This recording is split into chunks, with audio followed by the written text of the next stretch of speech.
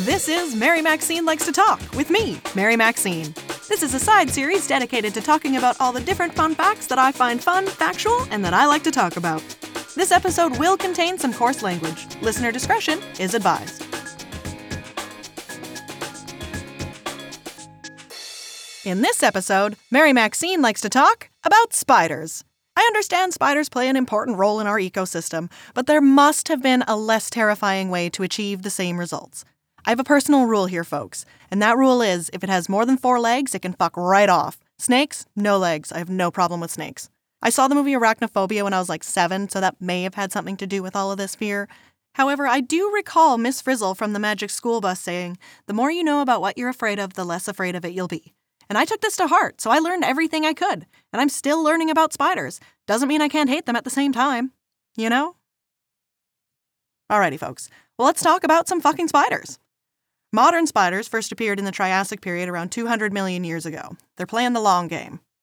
Spiders are not insects. They are the largest order of the arachnids, which also includes, among other gross things, ticks, mites, and scorpions. As of 2023, there are 51,673 spider species recorded by taxonomists. That's a lot of fucking spiders.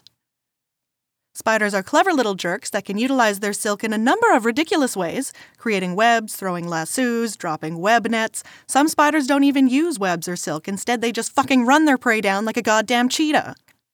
A spider's penis is basically on its face on what is called a pedipalp. Think about that. Speaking of spiders and penises, the Brazilian wandering spider, about the size of a dinner plate, is the most venomous spider. Not only that, but its bite can cause an erection that lasts for several hours.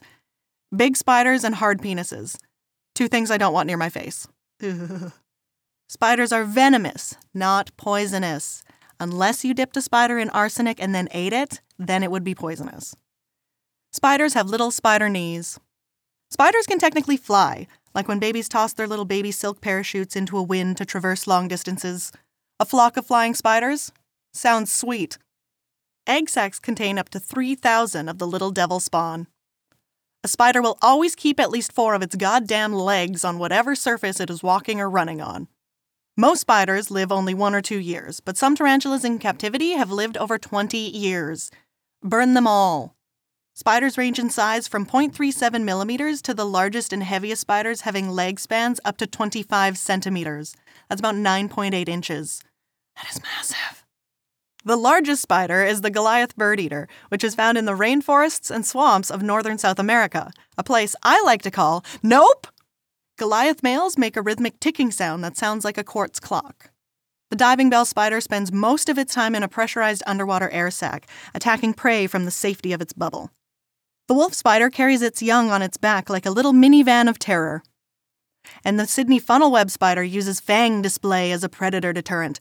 They show you their massive fangs. They rear up, ready to fight and ready to bite.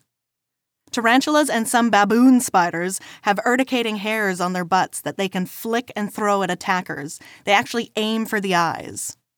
The golden wheeling spider actually flips on its side and cartwheels away from parasitic wasps in Namibia, the most graceful of the spawn of Satan.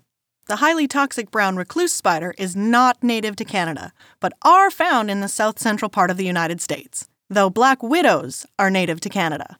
Hobo spiders have a venom that can cause necrosis, though it is usually the dirtiness of the bite and the ensuing infection that causes the necrosis. There are hobo spiders in my parents' basement, and I grew up with these little fuckers everywhere, and I wrote a haiku about hobo spiders, and it goes like this. Handful of hobos, running with long spindly legs. Cardiac arrest. Well, that's all for Spider Facts, folks. I hope you too have full-blown Heebie Jeebies. Thanks for listening to Mary Maxine Likes to Talk about spiders. New topics of fun facts to be released every week. If you have a fun fact topic you'd like to submit, message me on my website, marymaxine.ca, or via Facebook or Instagram.